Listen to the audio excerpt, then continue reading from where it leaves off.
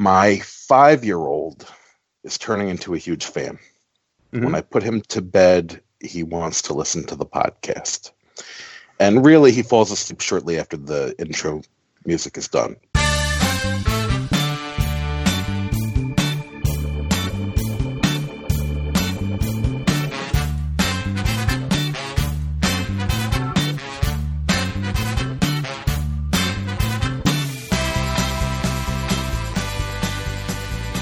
Howdy, this is Thursday, January 12th, 2017, and this is episode 34 of Due for a Win, the Atlantic City and Casino Biz podcast. I'm Kyle Askin, and joined as always by Craig Stone. What's going on, Craig? Happy to have a guest with us tonight, so that's a good thing. Yeah, special guest. You might remember him from episode 23. I believe we called him the kind of master comp harvester at the time. Eric Rosenthal's decided to join us again. How's it going, Eric? Hey, hello and howdy. Doing well, guys. What's going on? Not too much. So I guess we can sort of get right into it. So just I think that I know the last episode we had with Eric was one of our kind of more popular episodes with people. It created a lot of discussion in both the message groups and I think just, around the blogosphere, the kind of casino blogosphere that we inhabit. So I thought it was good to have Eric on because there were a couple things that we didn't get to. But just...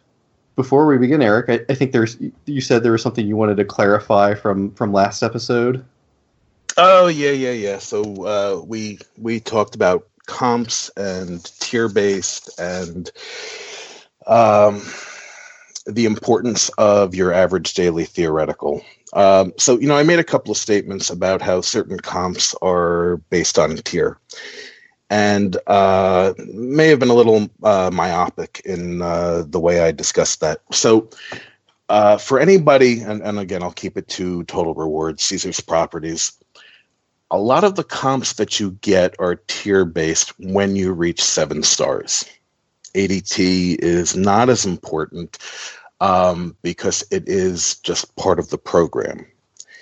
If you're not 7 stars, or we're talking about a different program and their top tier doesn't offer guarantees of certain perks, then your ADT really does matter. The average daily theoretical or the average trip theoretical is going to be predominantly what your host looks at and where your offers come from. So it's possible, in my example where I have 7 stars with Caesars Entertainment, I can kind of ignore the average daily or the average trip theoretical if all I want are tier-based rewards. I think we were playing Pai Gow the one night, and where we were playing a quarter a hand or something like that, mm-hmm. And you kind of said, well, why'd you give her your card? Because for me, it doesn't matter.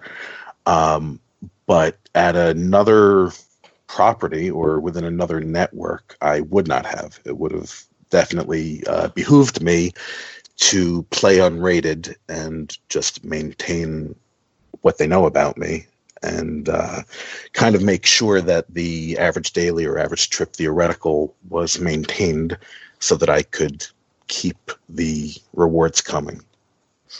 Okay. So just kind of so our listeners know, so what are some of the specific rewards for 7 stars? I know, for example, you can get a room anytime as long as you give them, 24 or 48 hours notice? Yeah, in AC in Vegas, it's 48 hours. But yeah, they guarantee a room. So the room is one thing. We actually, we took care of our annual trip. They give us a cruise. Mm-hmm. We did the 7-star trip to Atlantis, which was pretty phenomenal. They give a tremendous amount of rewards based solely on tier, and then your average daily or average trip theoretical is kind of an addition to that. So, it makes a big difference. How was, just this is going way off topic, but how was Atlantis? Because it's something that I, especially before I had a kid, kind of looked at in the past, because if you had any premium card at all, and not even premium, but if you had any level of card higher than the base level for basically any casino, they were going to give you quote unquote free rooms, though I think they have very high resort fees and just a requirement that you play like, I don't know, 4 hours of blackjack or 4 hours of casino time a day or something like that. All right. So do you have any opinions on that? I've got a lot of opinions. Okay. So we had gotten 2 rooms, and we were meeting a buddy of mine down there with his wife. So as a group, we had 3 rooms. We had a room at the Cove, which was beautiful, fantastic, phenomenal. We had a room at the Reef, which was more family friendly. They had a kitchen in the room and washer and dryer available. It was really, really nice. And then we had a 3rd room in the Beach Tower, which is what they give for those promos, like the billboards that you see on the Atlantic City Expressway. It might have been outdated in 1973, and they still haven't changed it. It was bad. My mother-in-law came along to help us with the kids, and we initially had her in that tower, and we were not going to let that happen. So we had to play a little bit for them to upgrade and change her, which we took care of when we got there. But the room that they give you, so this room came with the Diamond offer for the Atlantis Total Rewards package. Not good. Mm-hmm. And I think the resort fee, if you book it not through the Total Rewards package, but we looked at it also, the one that where it's on the billboard on the Atlantic City Expressway. Yep. I want to say the resort fee was like $100 a day. Right. Yeah, Royal Tower or better is really what I would tell you. The Cove was great. The Reef was great.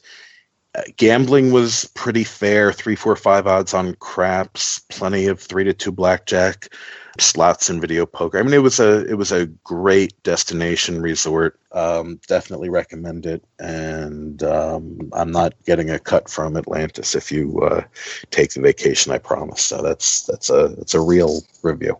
Cool. Well, thanks for that. I mean, I think that kind of matched up with my.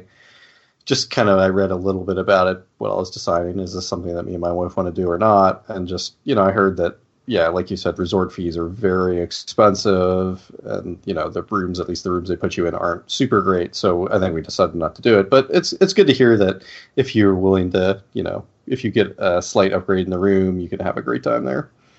Another thing. So if you're going on that Total Rewards offer, they give you free play. They give you free food. My kids got to, play with the dolphins in the water.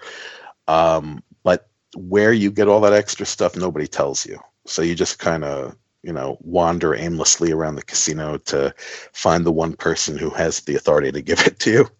You're just you're yelling Marco, and, hopefully somebody answers. But yeah, it was a good time. It was good stuff.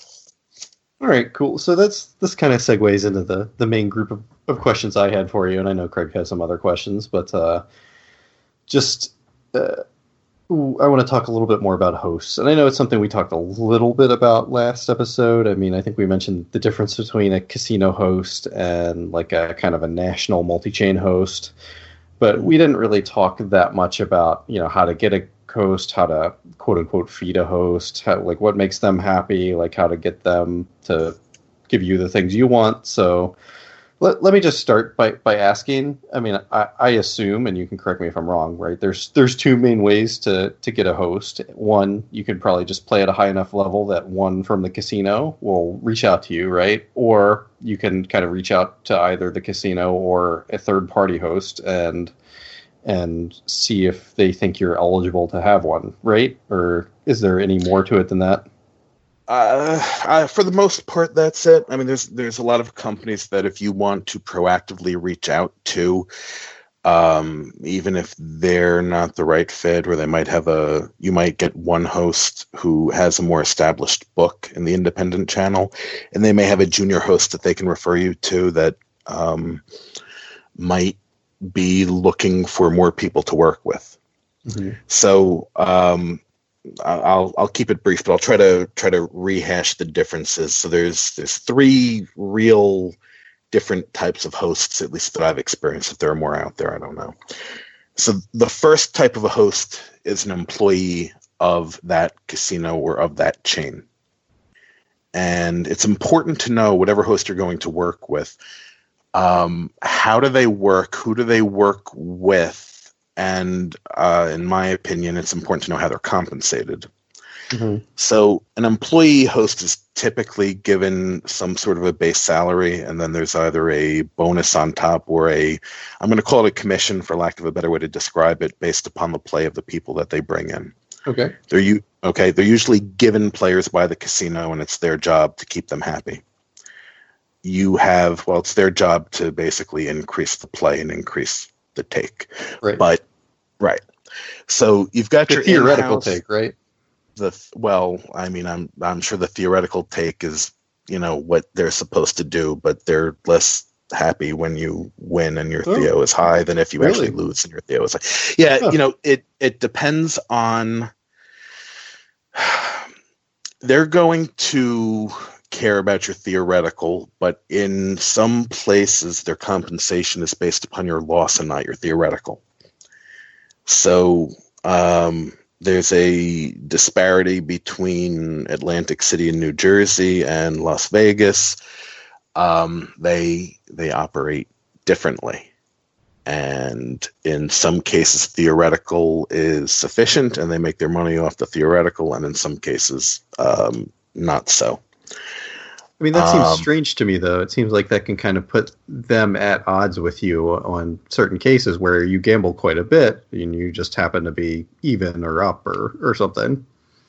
Right. So I don't work on that side, so I'm not sure to what degree there is that difference, but it does exist.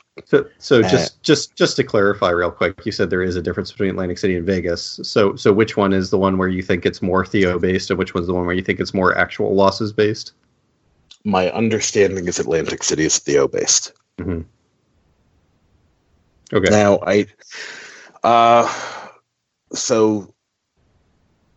and I'm not going to swear to that, but that's my understanding. But I do know there was a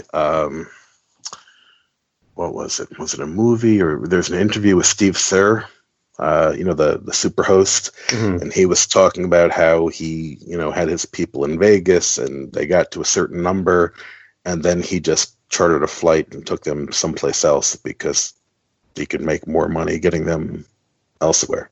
Right. So, buyer beware. They're not always, your best friend.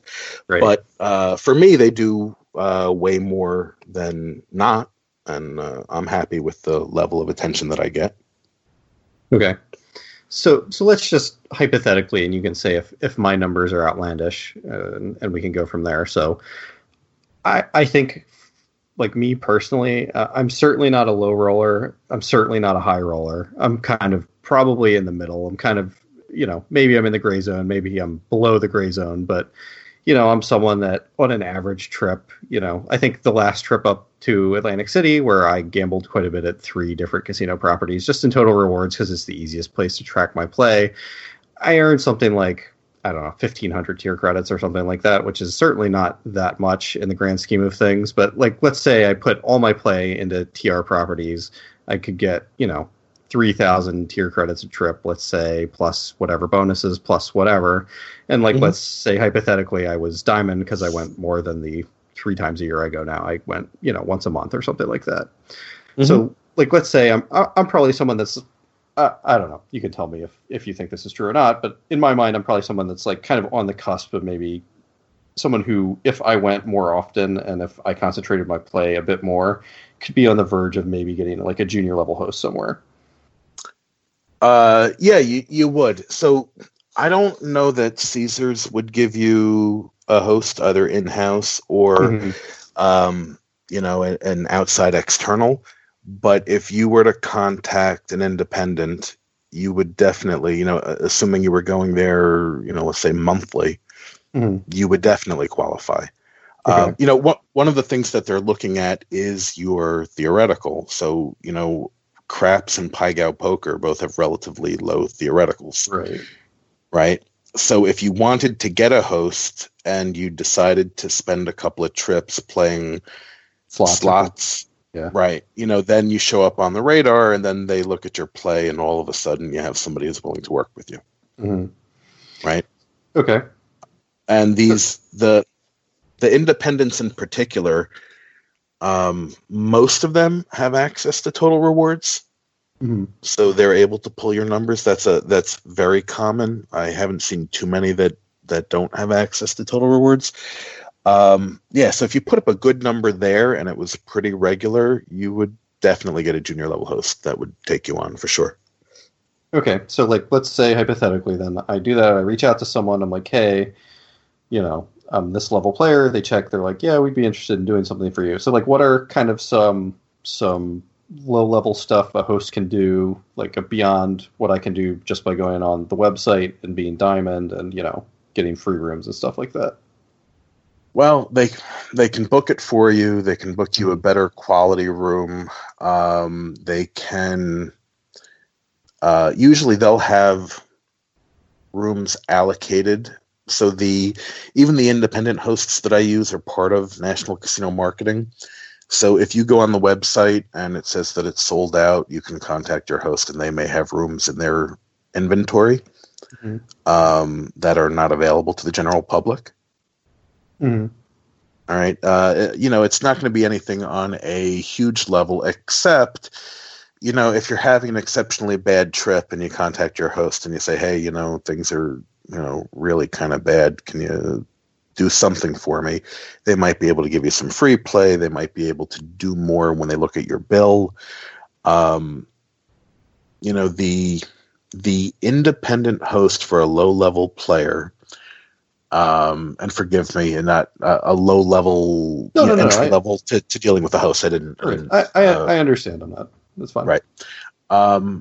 There's a convenience factor and typically the ability to take whatever you've done at a Total Rewards property and extend offers to you elsewhere. That's really the advantage, with the exception of the sold out room or something like that. Right.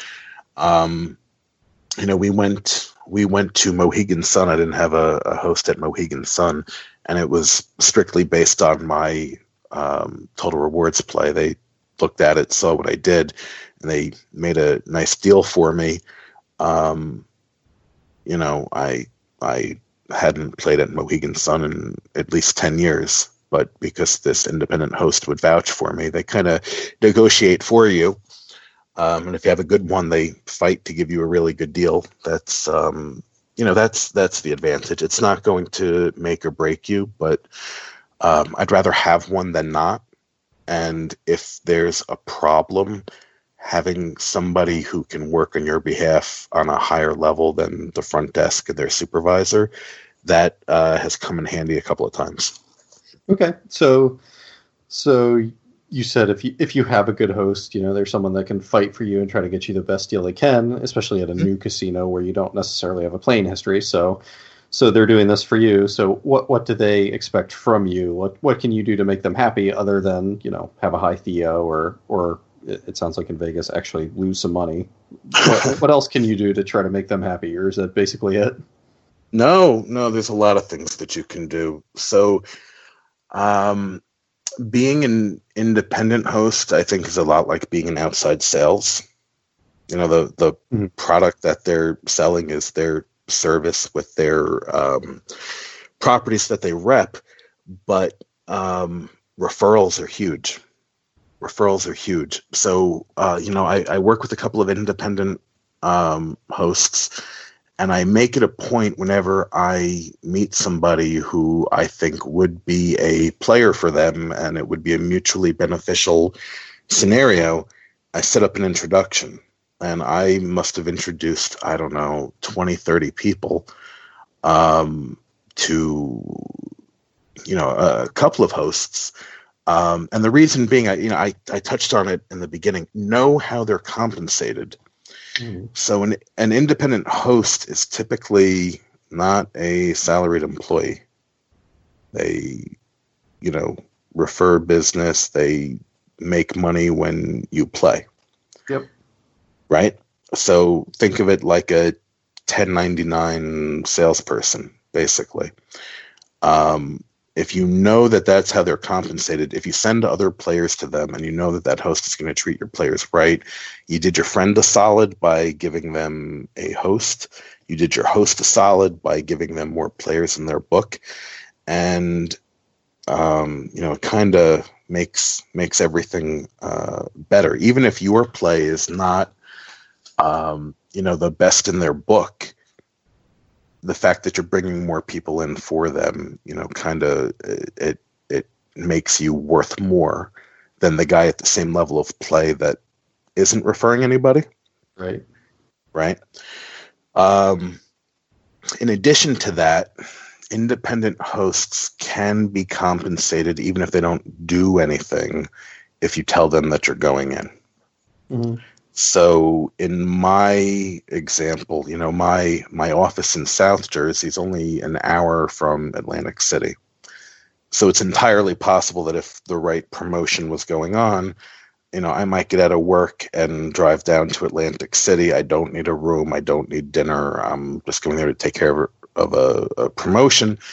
I will let that independent host know that I'm going to go down, and then they get credit for my play. Mm-hmm.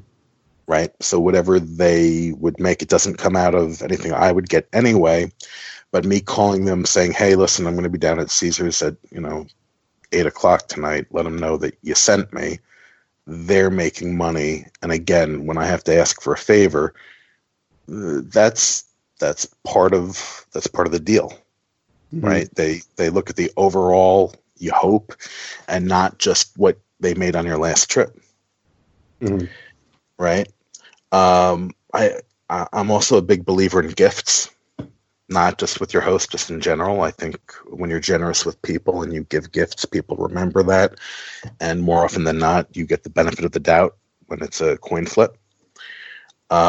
So whether it's knowing a little bit about your host to give them a good gift, or slipping them cash, or mailing them a gift card, I think, just like the casino gives you a percentage of the theoretical back in comps, I look at my host and I think, what did they get me that was better than what I could get myself? And I want to give them back a percentage of that. Mm-hmm. Kind of the wheel keeps on turning. And those are, I think those are the best ways. I have one host that I know prefers cash, and I won't mention his name, but that's what makes him happy. And I have another where if Giants tickets showed up at his front door, he'd probably prefer that. It's it's a people business, so you get to know them, and just like they get to know you, and one hand washes the other. Mm-hmm. So I guess we've talked about a little bit about, it's good to have someone who's really willing to fight for you, and they have kind of more access than you would have by just talking to front desk people. So especially for these independent hosts, how much control do they really have over getting you a great deal, or, if they fight extra hard, they can get you a better room? Like, how much control do these people actually have in the casino? Okay, so it's a good point. Decisions are made on the property level for most things.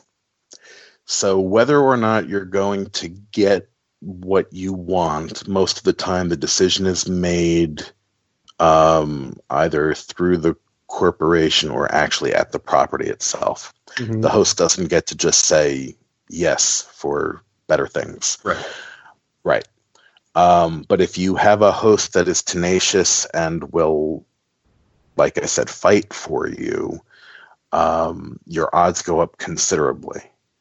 There's a lot of gray area in what a player is worth, especially if your rated play is either inconsistent or not quite at the level for what you want. And a host that has that relationship can if it's a host that's bringing a whole lot of large players in and you happen to be, number 4 on this trip, they're going to make concessions that they wouldn't make for you or I individually. Mm-hmm. And that's, that plays a role. So it's a negotiation in a lot of cases.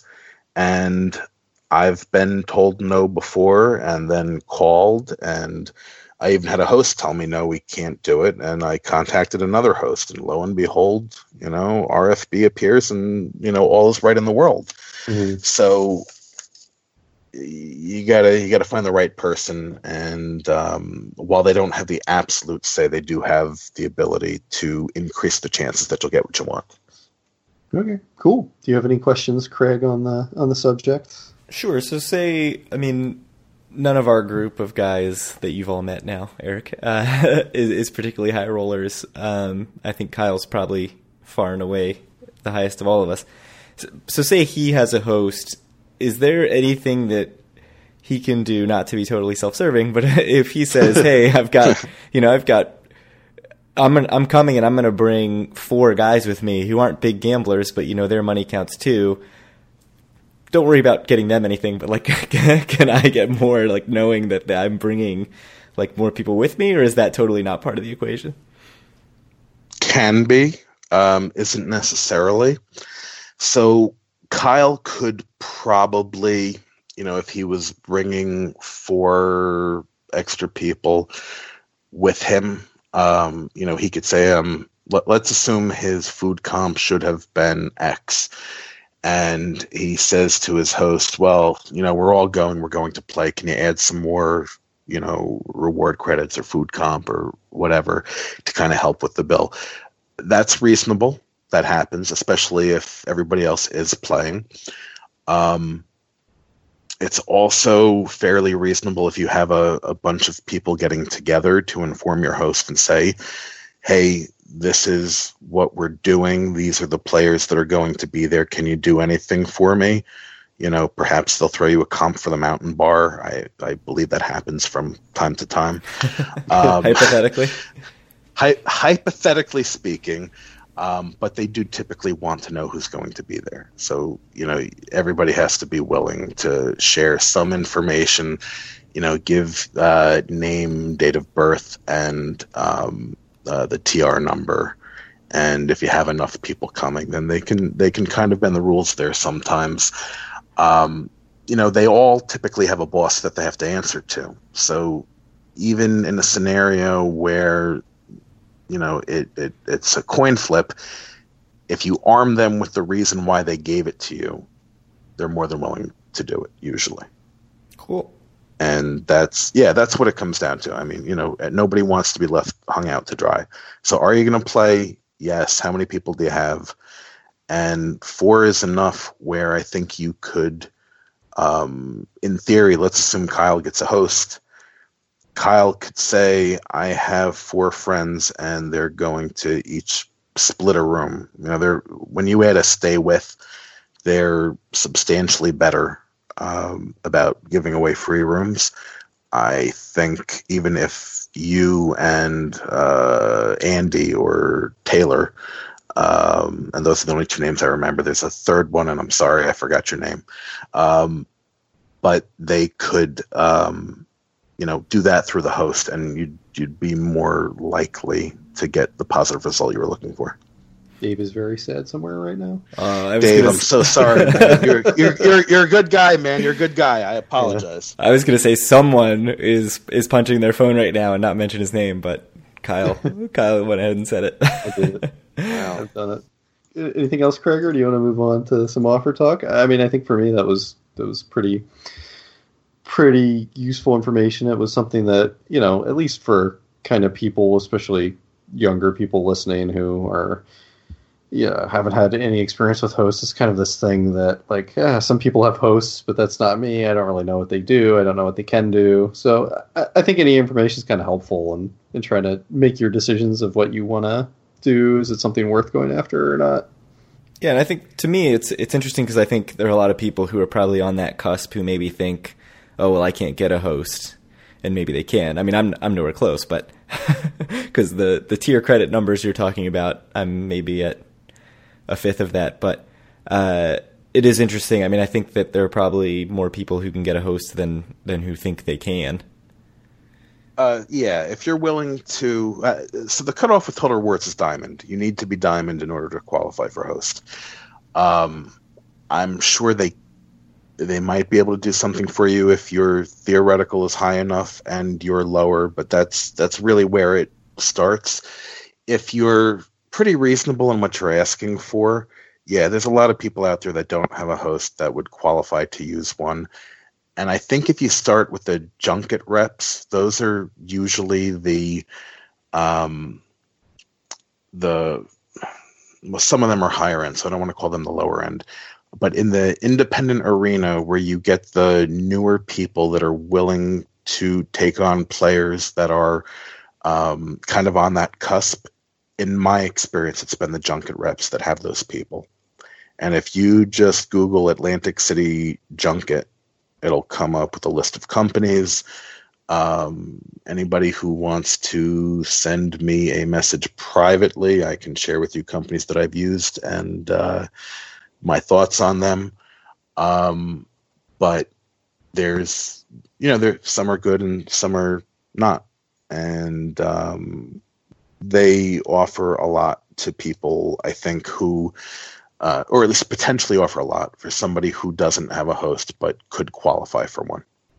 So I kind of have a question because, obviously, no matter what level player you are, if you've signed up for a card, you've gotten casino marketing offers, whatever they may be, and they, at least for me, they vary all over the place. I don't think I've ever been reached out to by an actual junket operator, but I was actually looking for the email while you guys were talking. I couldn't find it. I probably deleted it because it's not something that's going to happen with a 1-year-old. But I was offered a reasonably inexpensive flight and free rooms and a free ski pass in Tahoe from Total Rewards. And I thought that was something that it was interesting and it was a kind of a cool deal. And, if I was still childless, it's something I would strongly consider because I enjoy skiing. And, I've been to the area. I've been to the Carson City, Reno, Tahoe area before, and I think it's beautiful out there. But I don't know. I just thought it was interesting, and personally, I'm happy that it's something that casino companies themselves are actually willing to do too. I mean, of course, if you're a high enough player, they're willing to do pretty much anything. But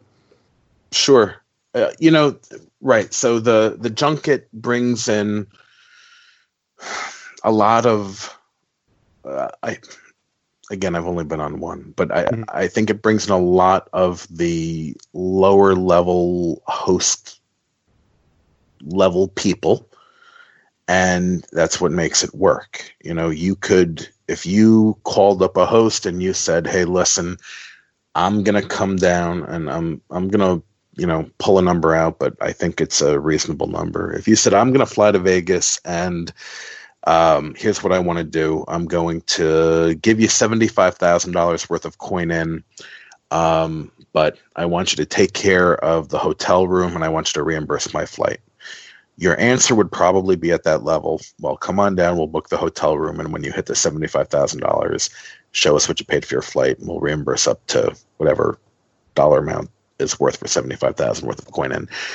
The junket is people who are not going to get their own flight comped. Typically, right?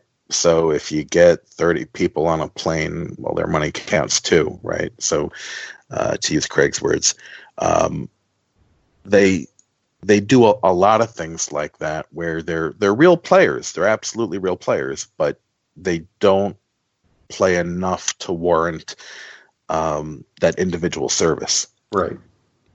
Like me. I think you would be a good example of a solid player who they want your business, but it wouldn't make sense for them to pay for your airfare individually. Correct. Yeah, right. I agree with that. All right, cool. Do you have anything else, Craig? No, I think that's it for me on hosts. All right. I had some questions about promos because that's another thing that's come up quite a bit. I mean, there are a few going on right now. Total Rewards has their Quest for Rewards thing where you go to various casinos and get 25 tier credits at each, and you get like a badge, and if you get more than or 2 or more, you start getting entries into some drawing for like you can either get 7 stars status or 1 million tier credit or rewards credits. Is that right?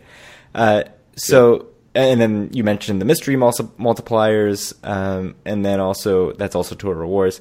Borgata has a 10 times points date, I think, coming up soon. So for me personally, I don't really pay all that much attention to the promos. I see them when they come into my emails, and I just typically check to see if they're around when I'm planning to go anyway. And if they're not, I just ignore them. And there have even been times when I've ignored them to the point where I've been at a casino during an active promotion and just forgotten to swipe. And part of that is I just chalk up to, I don't even earn close to what Kyle earns in a trip. So for me, I usually just think, well, I'm not going to hit the amount anyway.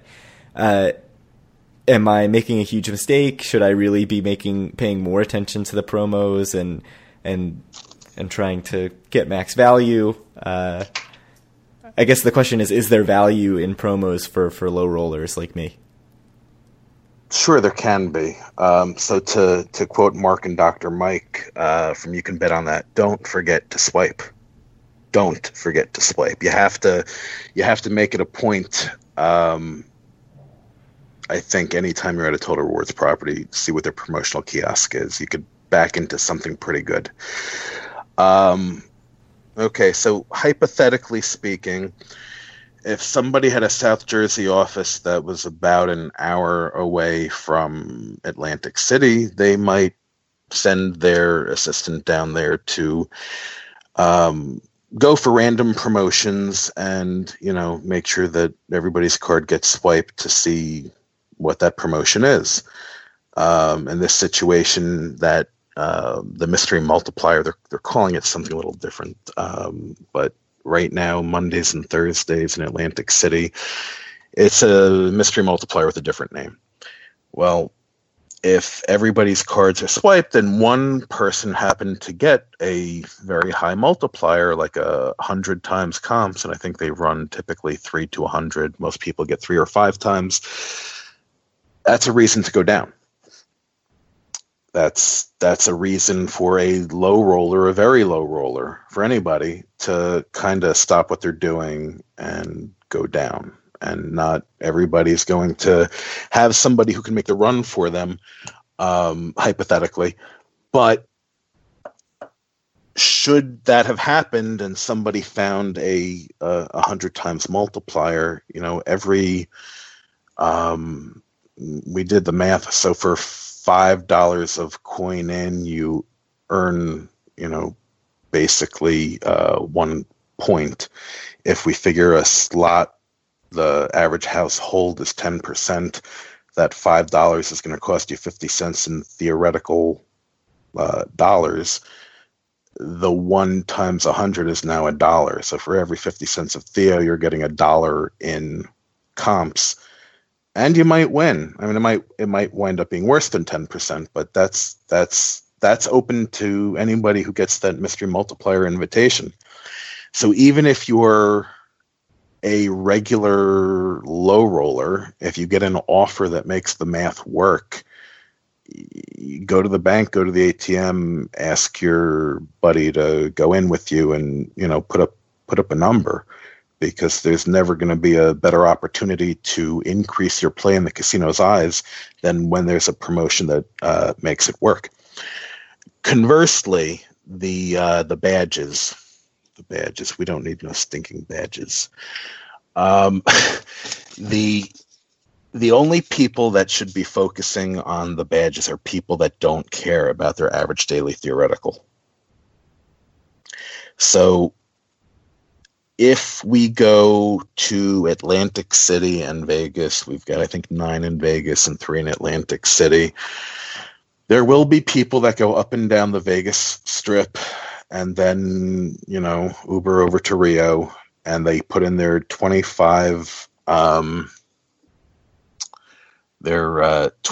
tier credits for the day to earn their badge, and they will earn the tier credits, but there's a cumulative effect it opens up a trip at each individual property. So not only are you looking at, setting up a day of 25 tier credits earned, which is not going to impress anybody, you're going to put up 9 of them. And if you don't care about your average daily theoretical, whether it be because you're 7 stars and the tier based is enough, or you're gold or platinum and it doesn't matter, cool. Have at it. You'll earn the tier credits. It'll work. However, if you're kind of in that in-between place where your theoretical really kind of matters and what the offers are going to be, you're probably going to kill your offers if you do this. And, I'm sure that's not the idea. They just want to get you into as many properties as possible. But I've spoken to a bunch of people where the plan is 25 tier credits at 9 properties in Vegas and 3 in Atlantic City, and maybe a day trip to Chester, Philadelphia, to add a few more in, and just understand that you'll get tier credits, and tier credits, they have value to me, but not enough to tank my average daily theoretical like that. I think there was a third part to your question. I just kind of rambled past it. We had the Borgata multipliers that's coming up, I think.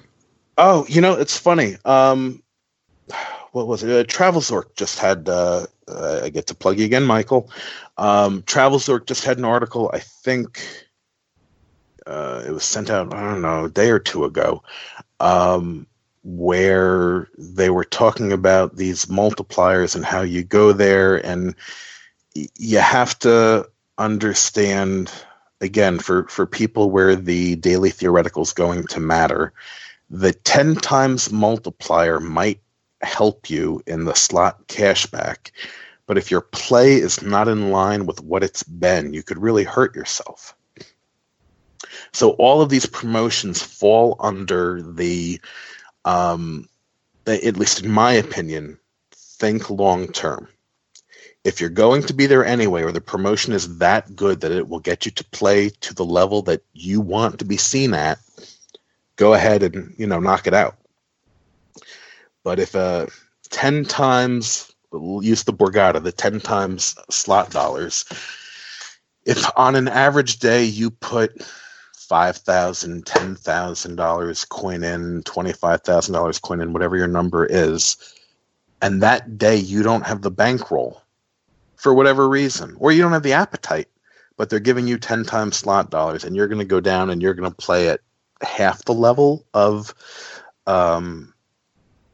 what you would normally play, you're really hurting yourself in the long run. Even though the 10 times slot dollars seems like you're going to get more for it, you'll get more for that one day's play than you would otherwise, but you're going to get less moving forward.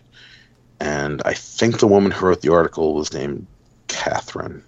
I want to give credit where credit is due. It's not my original thought, but it's completely in line with my way of thinking. So to me, you brought up a really interesting point, which is that if you're actually really low, your ADT may not be that big a deal. So what I'm looking at right now is that Quest for Rewards thing, and if you earn 2 badges, you get 250 tier credits for every badge you get.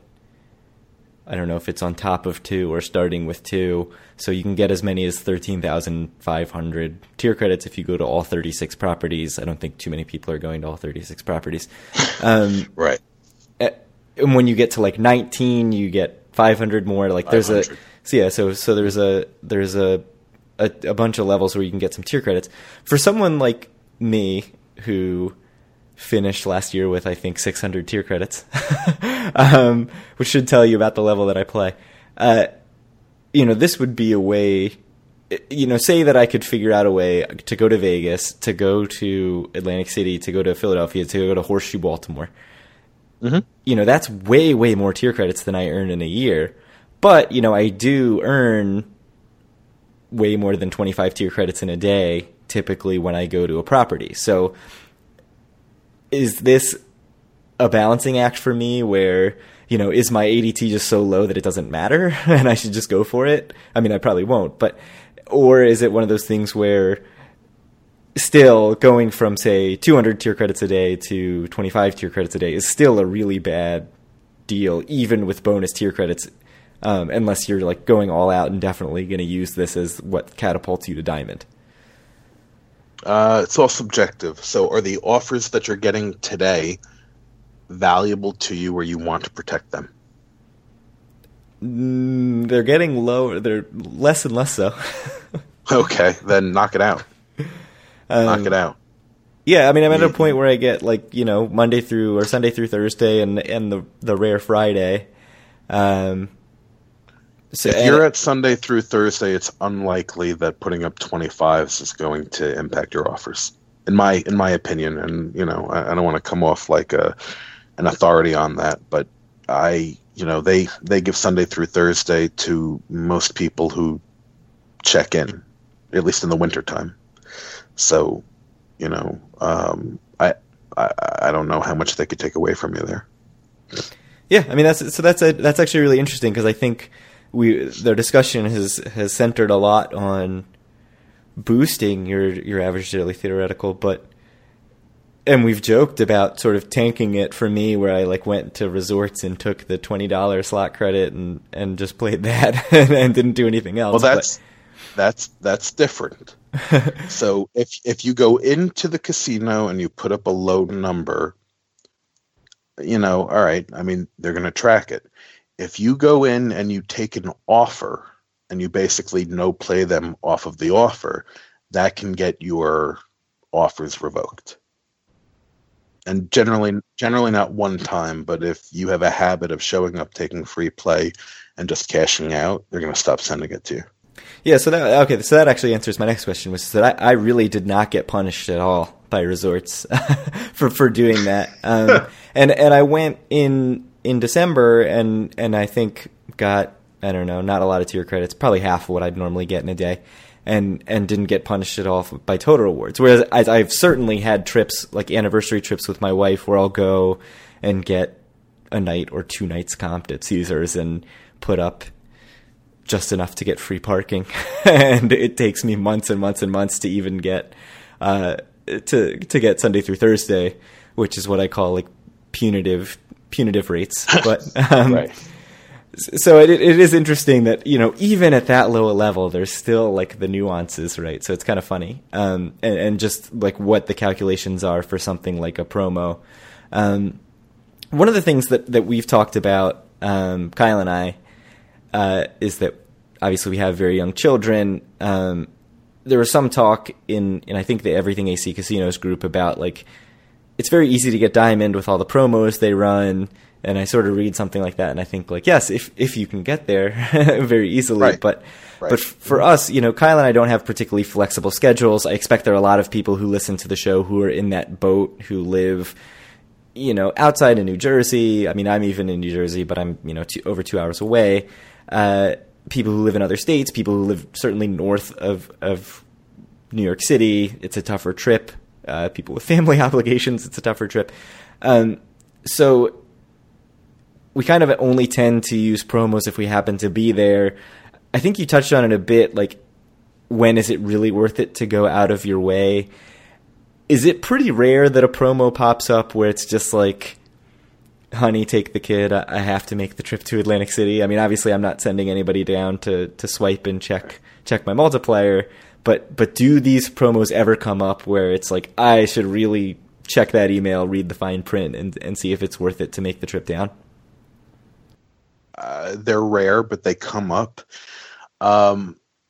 More common than there being any one promo that makes it worthwhile is you might have an overlay between different networks.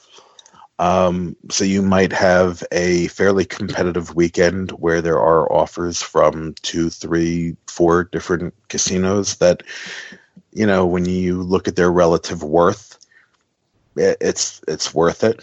I would probably say take your wife and kid and, just spend the weekend there. And, AC really is kid friendly. I know a lot of people disagree with me on that, and it's kind of a contentious point, but I certainly couldn't go as often as I did if it wasn't a safe place for my family. There are absolutely times. So when the offers come in, this hypothetical assistant takes all of them and puts them on a calendar. It starts with an old school desk, like in what do you call ink blotter, and hypothetically we look for areas where it would make sense to either send somebody to go look or just kind of circle it and see, all right, the offer is solid, the math makes sense, and that's when we want to go. But everybody's got obligations, right? And I'm blessed to have a job or business where I can kind of make the decision when I want to work and when I don't want to work. And I understand that everybody does not have that. I think the reality is that promotions are designed to fill the casino when they're usually not full. So that's going to be the time that you're normally going to be at work. And I can't imagine there being a promotion, although it may still come, where I would say, no, you should take the day off of work and go down. I mean, they've got to be handing out bags of $100 bills, to make a statement like that. But there's definitely time where the math is right, and you can just see, well, okay.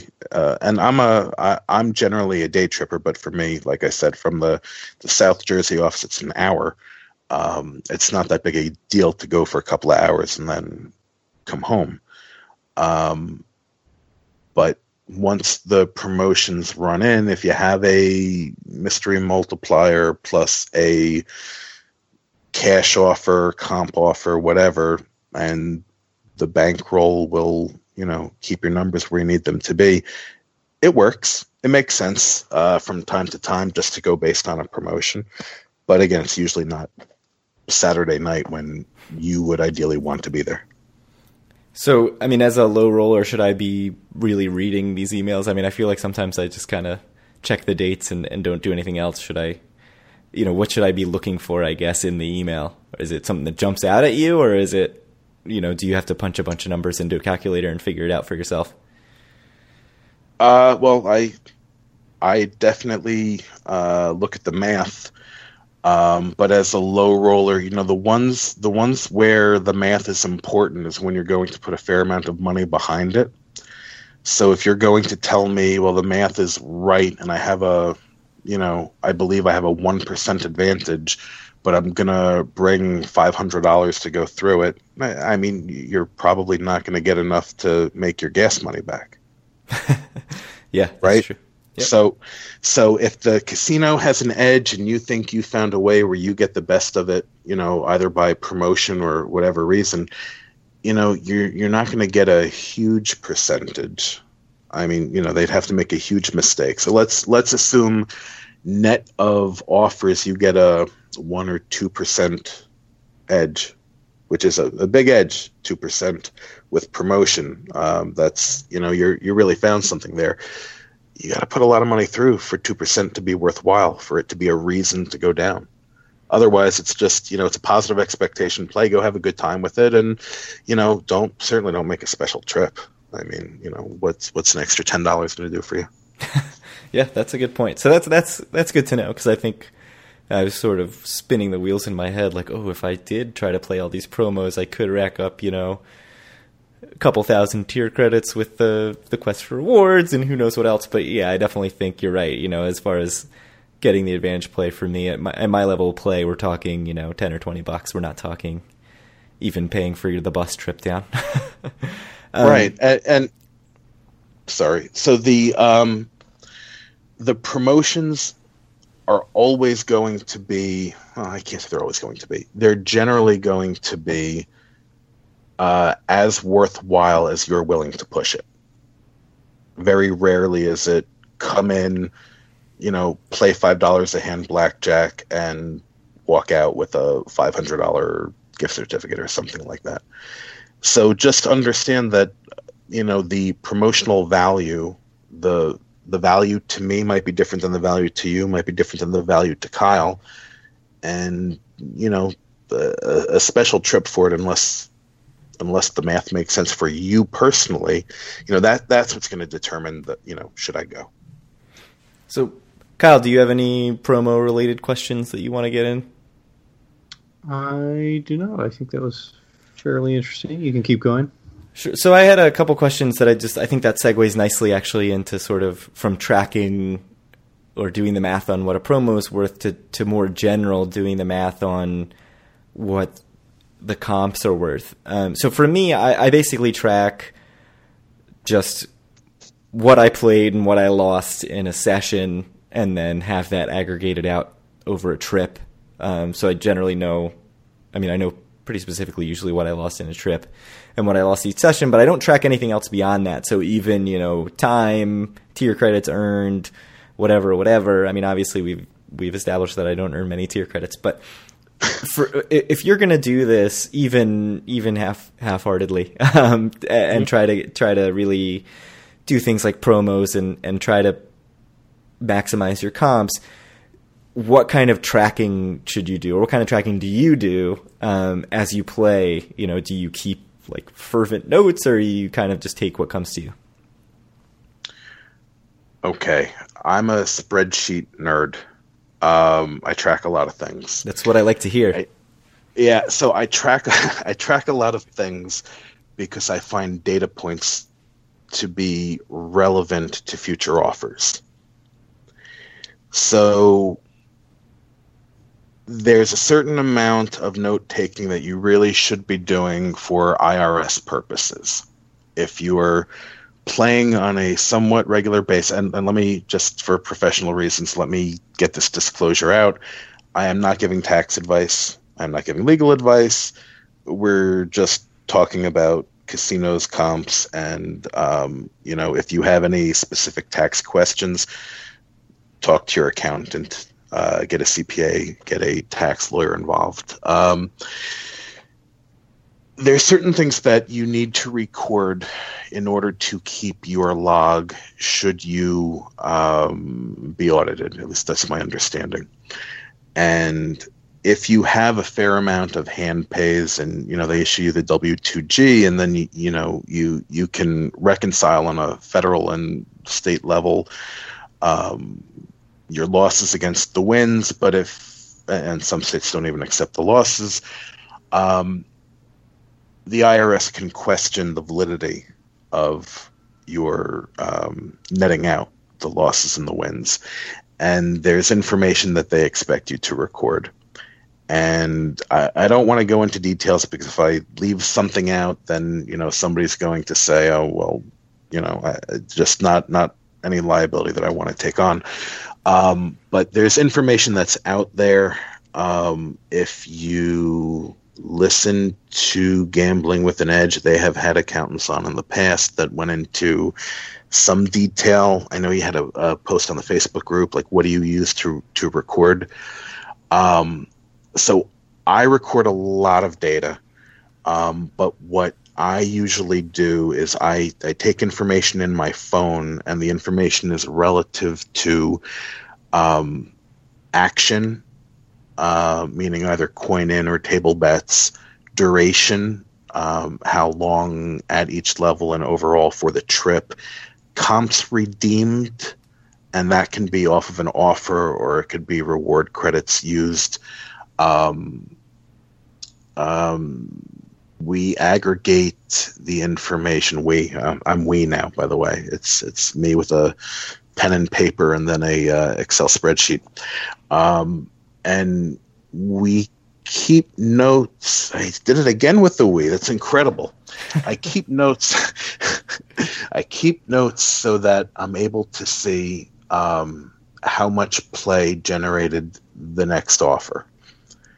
So there's a tax accounting reason, and I want to be able to provide documentation if need be.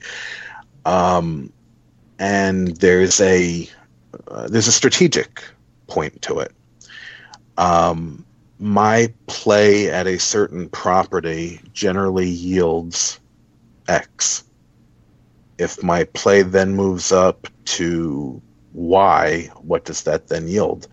So there's a lot more, I'll say, nuance in the data, other than just, all right, I lost $50 today, I lost $50 yesterday, I'm down $100 for the trip. That doesn't give me enough to kind of understand what I should expect in the future. And I don't have anything fancy. It just, my phone is one of those Samsung Notes, not the exploding kind. I have the version before the exploding kind. And I just write notes on it based on what the play was, what the duration was, and we take it from there. And again, I said we. So I just have a couple quick questions. I think we're getting toward time here, but really quickly, with that in mind, sort of how much are you on top of money in versus comps out over the long term? Like, do you keep track of that? Like, over the course of this year, I made X and got Y, or do you not track that, not want to know? What's your plan? No, all right. So let me be clear. I am not an advantage player. My win-loss statement will tell you for sure I'm not an advantage player. However, I believe I'm able to get more value for my gambling dollar than the average person. So generally, and this time I can say we, because there are other people involved, we look at what were the major comps redeemed. And we had like $28,000 worth of comps redeemed, and it was not a $28,000 loss. It was well less than that. So I did not win for the year, which keeps the casino liking me, but I feel comfortable with the amount of money out relative to what we got back in return, and everybody thinks they're a winner. So we net out at the end of the year. And again, it's only been maybe 2013 when we really started. So we're really 13, 14, 4 years into this, where we're able to look at those numbers and decide if it's worthwhile or not. And every year it has been to a large number, but just based upon what we receive back in comps and what we feel it's worth to us. And again, that's totally subjective. A $6,000 trip to Atlantis isn't worth $6,000 if you wouldn't spend $6,000 on it. Absolutely, yeah.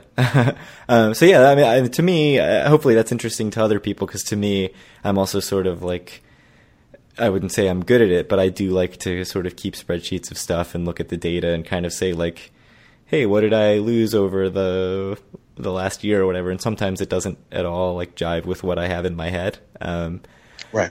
So the other thing you mentioned, sort of using the spreadsheets to figure out like for X more play, I can expect some other comp or some extra level of comps.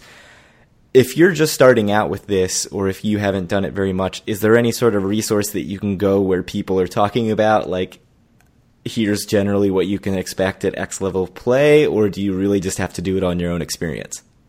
Yeah, test and measure. Somebody starting out is not going to be given that information probably, and it can vary. So the marketing department, to my understanding, looks at different demographics, and even though you put let's use $5,000 as the number. If Craig put $5,000 through the machine and lost $100, but Craig lives in New Jersey. Kyle put $5,000 through the machine and lost $100, but Kyle lives in Maryland. And Eric put $5,000 through the machine and lost $500. We're all going to get different offers. So there's part of it is geography, and then how far you have to travel to come back. And there's other demographics that'll make it vary from slightly to significantly. Yeah, so that, to me, that's just sort of, I mean, the reason I asked that is because I think for Kyle and I, we talked a lot, certainly in our best of 2016, about how great Borgata is, and we got a couple emails, or I got a couple emails saying, like, so you love Borgata, you think it's the best casino, you do not put your play there. And the big reason for that is the comp we value the most is rooms. We have no idea what it would take to get a room there, and there's a risk associated with it, right? Like, so if we go and, you know, we're either paying money to stay in the room, so we're putting money up front to stay in the room, and then just hoping that whatever we play gets us some discount. And by us, I mean Kyle, because I'm probably not getting anything. You know, I guess we could pool our money, but you know, the flip side of that is, or we're staying at, not the flip side, but or we're staying at Caesars or something on a heavily discounted room, not playing there at all, and like totally hosing our comp somewhere else, and hoping we get something from Borgata. So I think there is this idea among players that, like, this is the threshold. This is what you have to do. Coin in, you'll start getting comp rooms. So it's interesting to hear that that's not really, it's way more complicated than that. And there's no sort of set amount that you have to get to start getting, you know, X perk or whatever perk you're chasing. Well, that's through marketing. If you have a host, your host can give you, if you have a good host, your host can tell you what they need to see to be able to give you what you want. I've definitely been given the runaround, well, it depends on your time in, and then it depends on, you know, this, and then you find the host who can tell you, no, this is what I need to see to be able to sign off on it. You know, a free room or a lower hanging fruit comp, you know, I'm not the Borgata guy. I know that they expect more because their demand is higher, and I just hope that as MGM comes in, let me tell you something. Went to the Borgata not too long ago to meet up with a friend, and it was the day that the lounge was closing at 2:00, and the explanation that was given was, as the head dropped down, yes, we're now run by MGM. The employees can feel it. I also spoke to the bartender at Old Homestead. Kind of got the same deal there. Borgata may be the nicest property, but they're absolutely MGMing it up and down. Profit growth plan is coming through. The employees feel it first. The players feel it second. Look for another place to play. Like resorts. Fine, yeah. Resorts, I guess if you're used to staying at Borgata, resorts won't disappoint you at all. Yeah, no, I don't see how it possibly could. But they'll give you a free room, right? Oh, they will give you a free room. I still get 6 nights a week, which is insane. And a T-shirt for 200 points or whatever it is. Oh no, their points are, I think it's like 1 point there is 100 at Total Rewards, so you need like 1 tier credit to get a T-shirt. But, or just be one of the 10 people that retweets whatever their tweet is when they give away a T-shirt. And they give you a Quad XL. And then they give you a Quad XL T-shirt, yeah. So I have one of those. Andy has 3. I think the last 2 were actually XLs and not elephant size. But yeah, I mean, I think we should wrap up because I think we've certainly gone over. But it was a really good discussion. It was good to have you back on the show. Kyle, do you have anything to sort of cap off, last thoughts kind of things?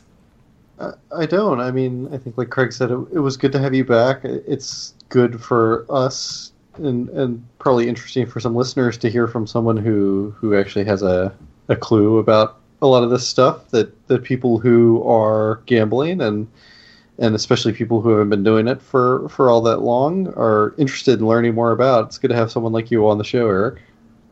Well, thanks for having me. I appreciate you guys, and anytime you want me back on, let me know. Cool. Any last thoughts, Craig? No, I think we're ready to wrap this thing up. All right. Well, if you are kind of interested in chatting with Eric or kind of either of us, but mostly with Eric, you can join our Facebook group, facebook.com/group/do-for-a-win. You can find our great content, like our surely soon-to-be coming Best of 2016 article at doforawin.com. Surely. You can find our podcast on iTunes, Stitcher, Google Play. Just search for Do For A Win or Atlantic City. You can reach out to Craig at Twitter at DoForAWin or send questions to him at doforawin@gmail.com. And we will hopefully talk to you guys in a couple of weeks. And thanks again to Eric. Thanks, guys.